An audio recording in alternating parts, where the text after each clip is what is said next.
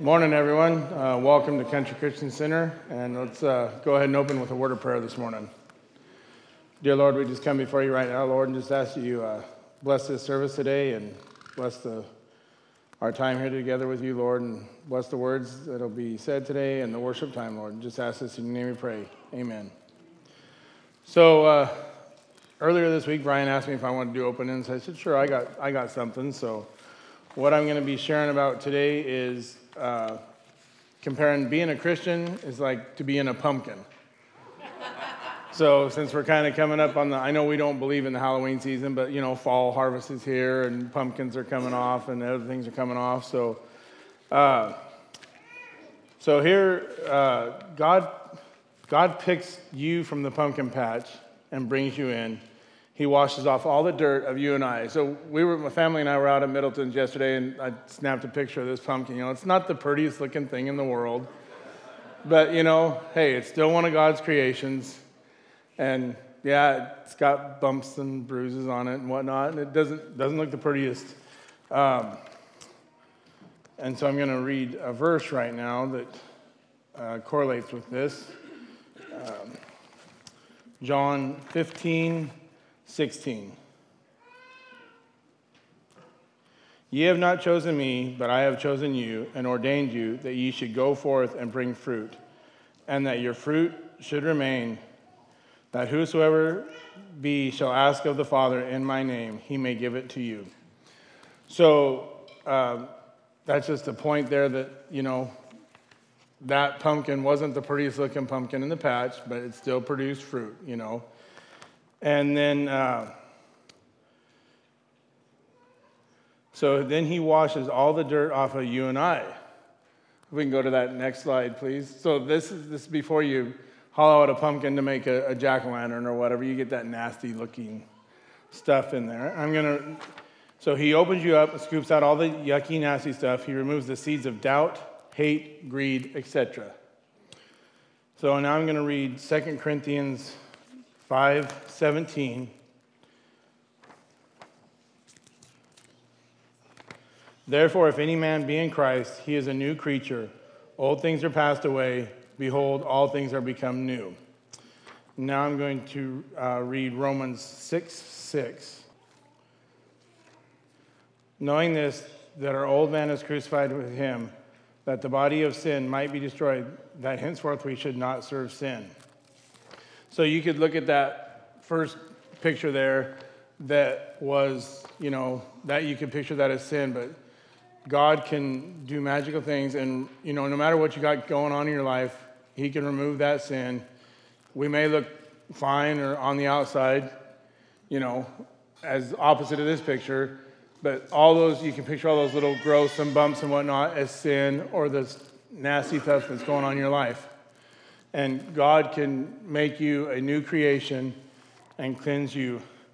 So then another saying I have is, then he carves you a new smiling face, and you can end up looking like this. You can end up a beautiful creation of the Lord. And now I'm going to read Psalms 71:23.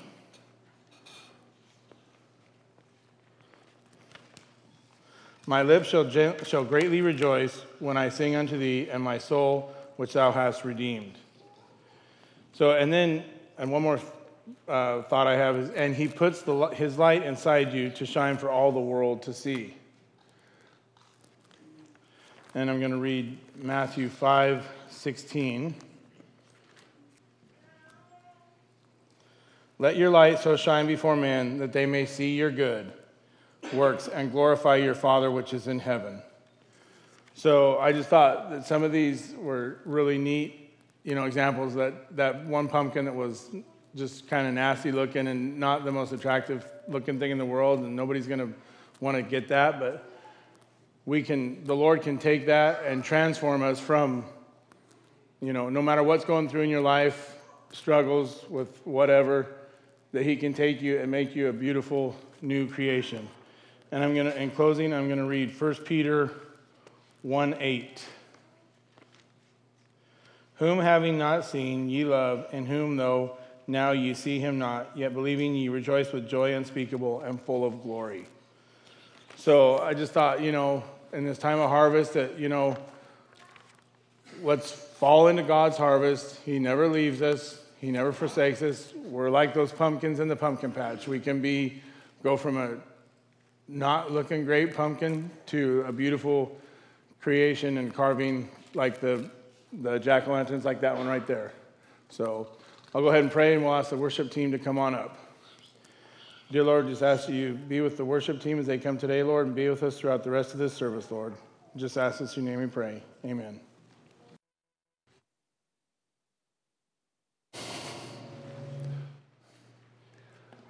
Good morning. To reiterate what Jackie said, we went and saw the same movie, and we were in the showing before they were, and we had the whole theater to ourselves in that one. So very well worth seeing. A good reminder of standing up for what you believe regardless of what the circumstances might be. Was really brought out quite strongly. So like Jackie said, if you're looking for something, a good movie to go see, which doesn't happen real often, I would highly recommend this one to go see, and even to take your kids to see it. It was very appropriate. Genesis chapter 2 is where we're going today.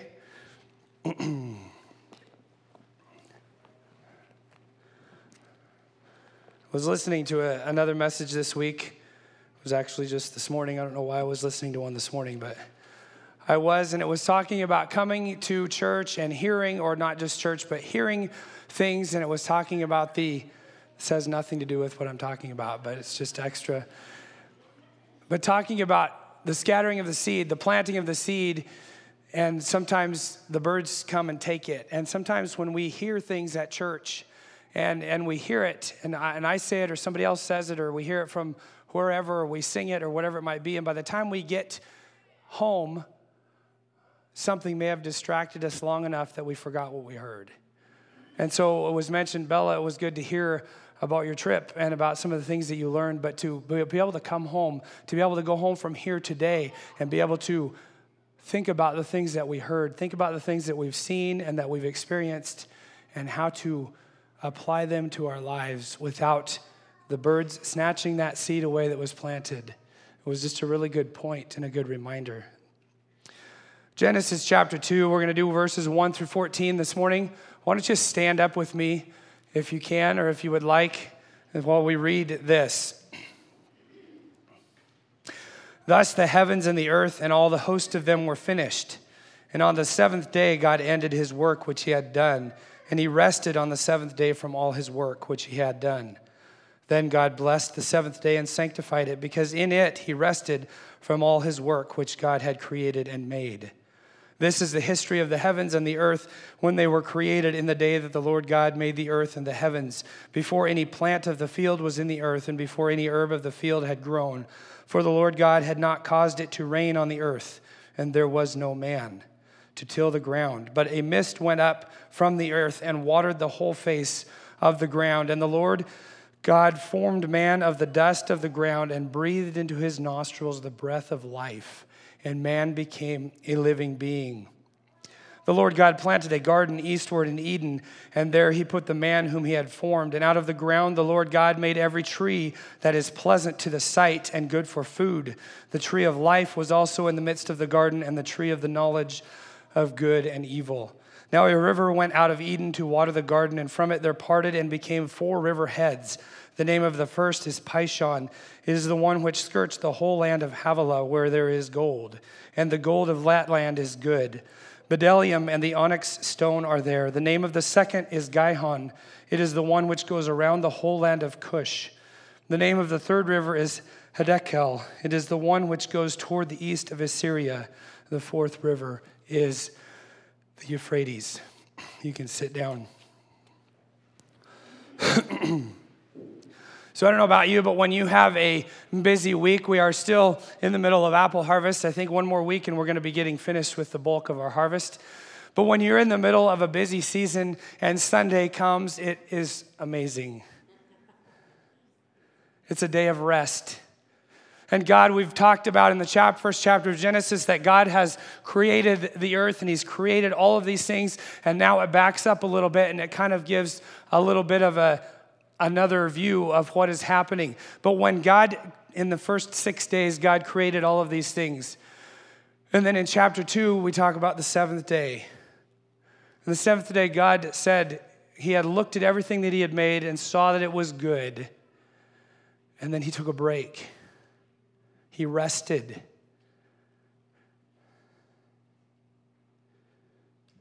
This is an example that he gave us for us to follow. He didn't do it because we needed to be dogmatic that it has to be this way. He did it for our benefit. He did it because he knew that we needed it.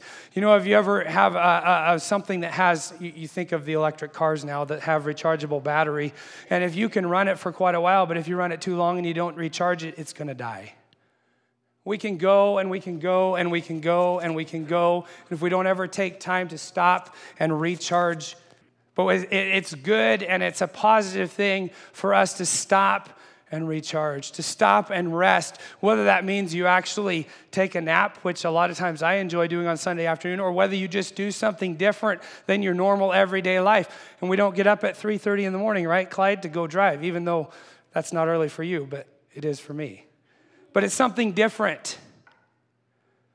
We get to do something different. It's a break from our normal activities of the week. Our normal work of the week is supposed to be a break. It was put there for our benefit. It is part of the Ten Commandments. Exodus chapter 20 and verses 8 through 11, it says, "Remember the Sabbath day to keep it holy. 6 days you shall labor and do all your work, but the seventh day is the Sabbath of the Lord your God. In it you shall do no work, you nor your son, nor your daughter, nor your male servant, nor your female servant, nor your cattle, nor your stranger who is within your gates. For in 6 days the Lord made the heavens and the earth, the sea, and all that is in them, and rested the seventh day. Therefore the Lord blessed the Sabbath day and hallowed it." It's amazing to me how we read things like this, and the people in the Old Testament, when they saw this, and they took it very, very literal. In fact, there's times where, if you remember when God provided manna for the children of Israel, and they were supposed to gather, this is not going to stay. Would you hook that on my collar so it stays?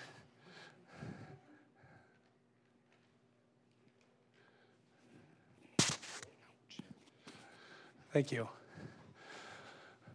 They were supposed to gather manna for their food, but God said, you need to gather enough for the Sabbath. The day before, you gather enough for both days, because there won't be any out there. And wouldn't you know that people question even that?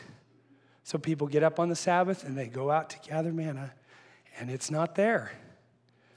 Or it's the other way. They're going to gather heat, because God also said, gather just what you need, except for that day. So people did all of the above. They'd gather way more than needed, and it was always spoil. But God set this up for a reason, and we take it and we make it legalism in a sense. Or we get dogmatic about the fact that, man, you can't do that. We aren't supposed to do that. You know what? It was created for our benefit.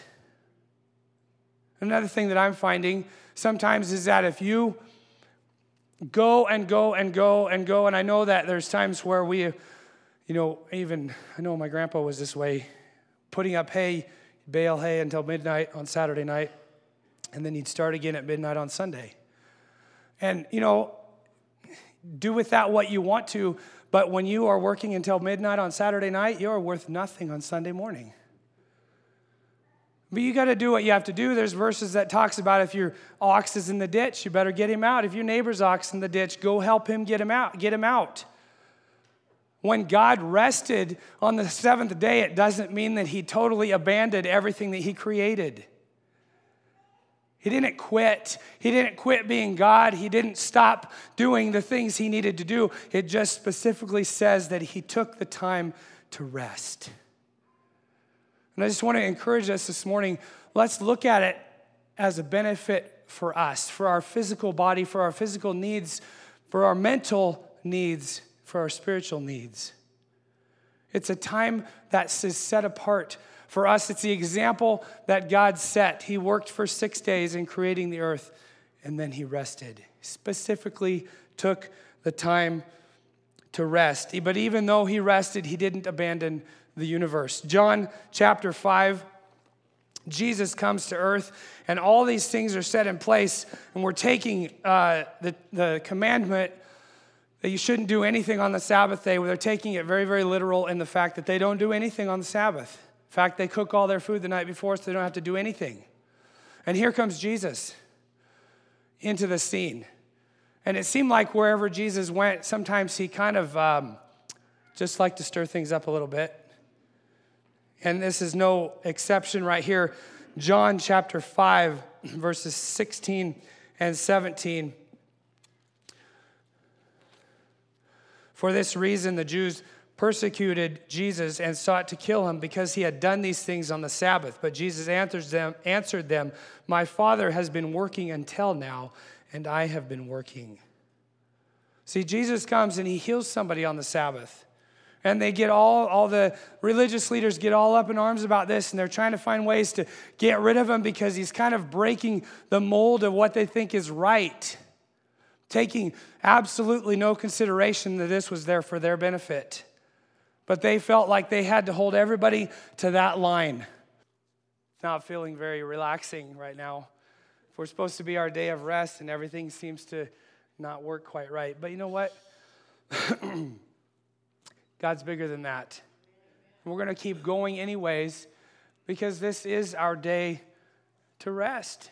It really is. Sometimes we spend it doing fun things with our family. Sometimes we spend it taking a nap. Sometimes we just spend it relaxing. I don't know what you do. Maybe you're going to go see a movie this afternoon. I don't know. But it's things different. So when Jesus came and he disrupted all of what was going on, and he made people mad because they had their ideal of how things should be or how they thought things should be, and he completely messed with that. And they didn't like him for that. But let's not get confused in the fact that Sabbath was created for our benefit. And we're simply following the example that God set. Lots of examples that God set. This is just another one of them. If you go back into Genesis, this is a unit of time that God blessed. God blessed this unit of time. He had been blessing. He blessed man when they were made. He was made. But this is a unit of time that God blessed because it's there for a reason. And let's not get confused why it's there, but let's also remember that it is there. If you have to work on Sunday on the Sabbath, it's not the end of the world. You're not going to go to hell because you had to work on Sunday. But let's not forget what it's for. Mark chapter 2, 27 and 28. And he said to them, the Sabbath was made for man, and not man for the Sabbath. Therefore, the Son of Man is also Lord of the Sabbath. The Sabbath was made for man. Man was not made for the Sabbath. Let's not get confused on what the Sabbath is for. It is to rest. It is to replenish our energy. I come down here this morning and spent some time in prayer and was just asking the Lord for strength today because I'm tired today. And I know a lot of you are tired because it is fall, it's harvest time, it's a busy time of year. But you know what? We talked about this morning that the joy of the Lord is our strength. And if we can establish that fact and we can rest in that fact, then we can do the things that we need to do and still have joy, still have energy to be able to do what God is asking us to do. Because if you have noticed when you're the most tired and you're the most run down, that's usually when, it's not always, but a lot of times that's when God brings opportunities for you to minister to somebody.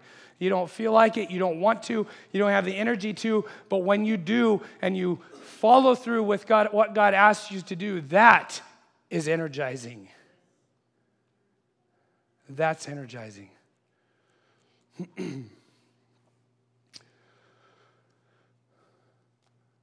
We'll go back to Genesis 2. It's given a little bit more history. This is the history of the heavens and the earth when they were created in the day that the Lord God made the earth and the heavens, before any plant of the field was in the earth and before any herb of the field had grown. For the Lord God had not caused it to rain on the earth, and there was no man to till the ground. The herb of the field that it's talking about is one that needs to be taken care of. And he is getting to the point where we read in Genesis 1 that he created man in his image. Now we're backtracking just a little bit. He created all of these things. He created all the trees, all the herbs, everything that was needed. God set up everything that was needed to sustain life. And then he created man to put in the garden to take care of it.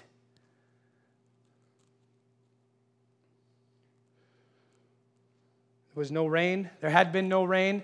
There was nobody there to take care of it. So here we go.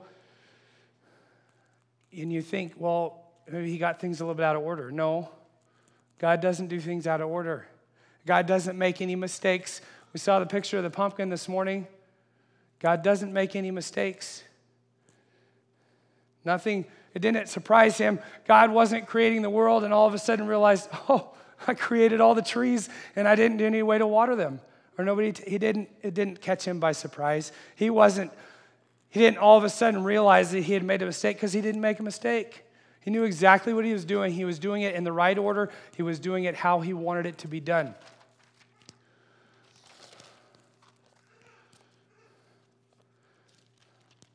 Verse number 7 says, "And the Lord God formed man of the dust of the ground and breathed into his nostrils the breath of life. And man became a living being."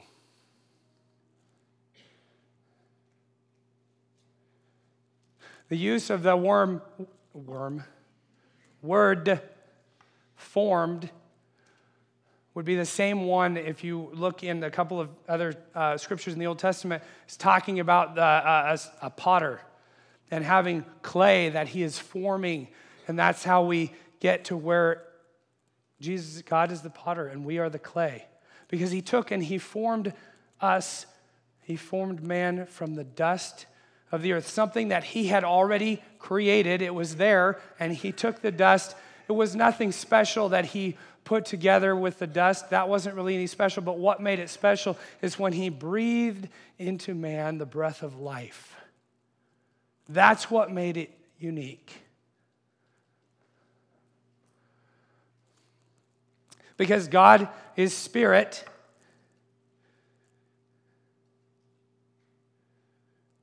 that makes humans, because God, a spirit, breathed life into humans, that makes us humans a unique mix of physical and spiritual.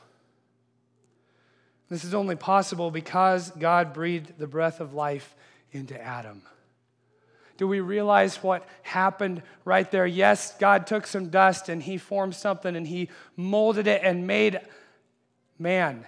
But then he didn't stop there, because he spoke and the animals were created, and he spoke and all these other things were created. But then he took dust and he formed man, but then he breathed life into man. And this is a big deal because God is a spirit. He breathed into us life, something that no other creature in the earth has. There's no animals that have been given the breath of life that God breathed into them. God created them and they were. But with us, with man, he breathed the breath of life. So we have a spirit. We have a soul. So when we die here physically, what does it say? Our body returns to dust. But the spirit that God breathed into us is what will go to be with him. Incredible. It's an incredible way and design that God set things up. Absolutely incredible. And we haven't even mentioned the uniqueness of how our bodies work. If you know anything about how things work, if you cut yourself within days, it heals, and you can't even tell you cut yourself. If we break a bone, we get it set, and it heals. And sometimes it's stronger. If you have a bad hip, you can get it replaced. And it works great.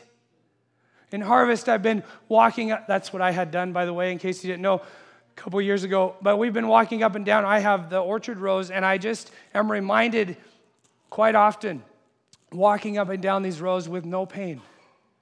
It's amazing what God created and what he allows us to do with the things that he's created.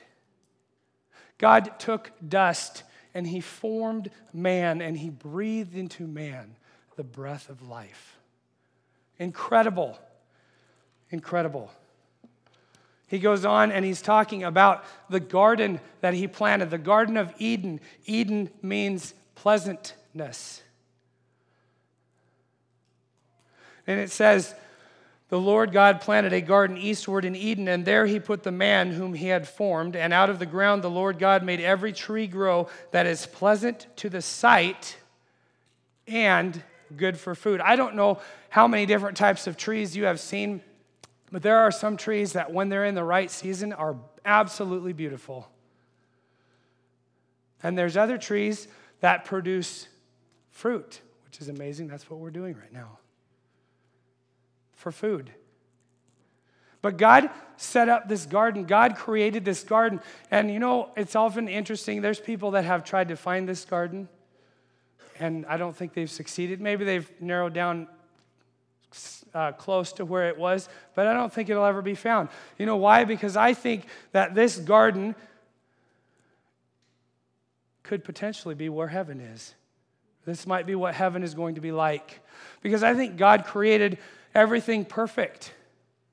Everything in the garden was perfect. Everything was there to sustain life. He provided water. It hadn't rained. He provided water to come up from the ground to water the earth. When we get down the road into Genesis farther, we're going to find out how that water coming up out of the earth wasn't such a blessing. But he used it in the right way to bring life, to water things, to create food. Everything was perfect. There was no sin there. Yet, when we get to heaven, there's not going to be any sin there either. So whether it's going to be exactly the same, I don't know. But some of the things that he describes that are amazing to think about, I think is what heaven is going to be like as well.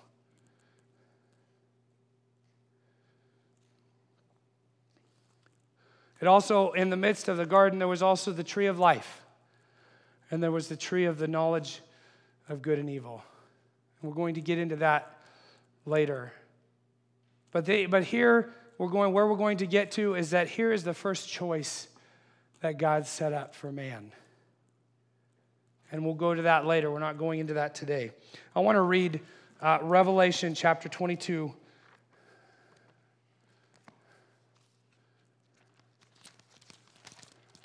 One through 4. It says, and he showed me a pure river of water of life, clear as crystal, proceeding from the throne of God and of the Lamb. In the middle of its street and on either side of the river was the tree of life, which bore 12 fruits, each tree yielding its fruit every month. The leaves of the tree were for the healing of the nations, and there shall be no more curse, but the throne of God and of the Lamb shall be in it, and his servants shall serve him. They shall see his face, and his name shall be on their foreheads. The river of life. We're talking here in Genesis about the Garden of Eden, and there obviously was a lot of water there because it's the headwaters of 4 major rivers that come out of there.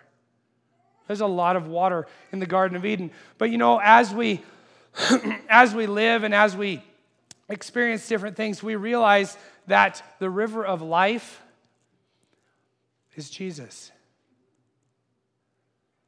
And in the Testament, he talks about us drinking from water, drinking from the well, drinking the right water that we won't ever thirst again. What in the world is he talking about? He's not talking about physical thirst. He's talking about spiritual thirst. If we can recognize this, God is setting up and building and establishing this Garden of Eden. Everything was perfect there. Everything that was needed for life was there, but he's also referring forward to what Jesus is for us today. He's the river of life. For us, he's the light that we need to survive.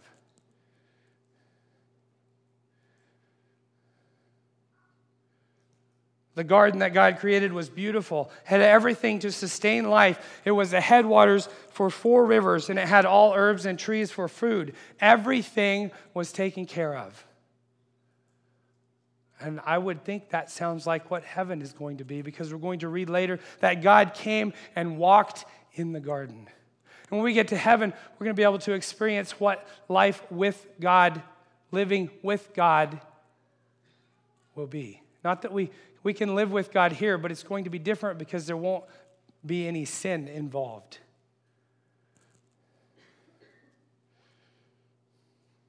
But the first choice that man was given was placed in the middle of the garden.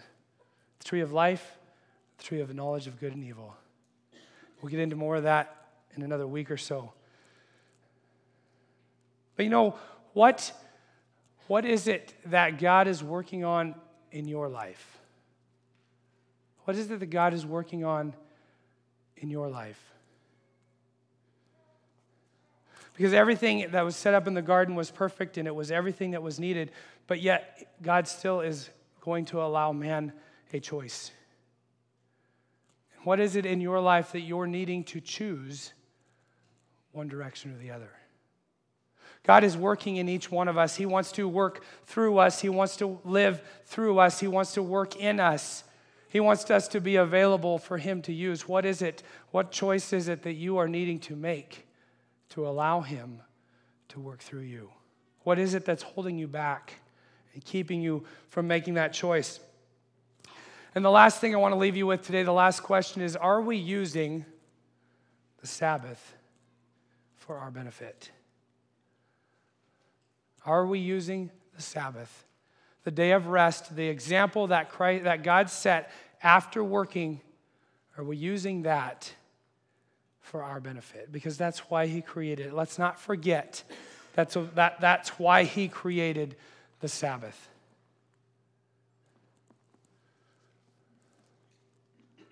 As we go about our week, let's remember that. Enjoy your week. Do what you need to do. Work hard during the week. But when comes time for the Sabbath, let's remember to catch our breath. We can slow down just for a little bit and regroup and recharge, because that's what it was created for. It was created for us, for our benefit. Stand up with me, if you would. I'm going to pray, and then we're going to sing a chorus. Father, thank you so much for your love. Thank you, Lord, for the example that you set up for us. And Lord, you provided even a day of rest for us. I pray that you would help us to use it for our benefit, to glorify you. Thank you, Father, for your love. Again, I pray that you would guide our week and everything in it. In your name we pray. Amen. Everybody have a good week, and you can be dismissed.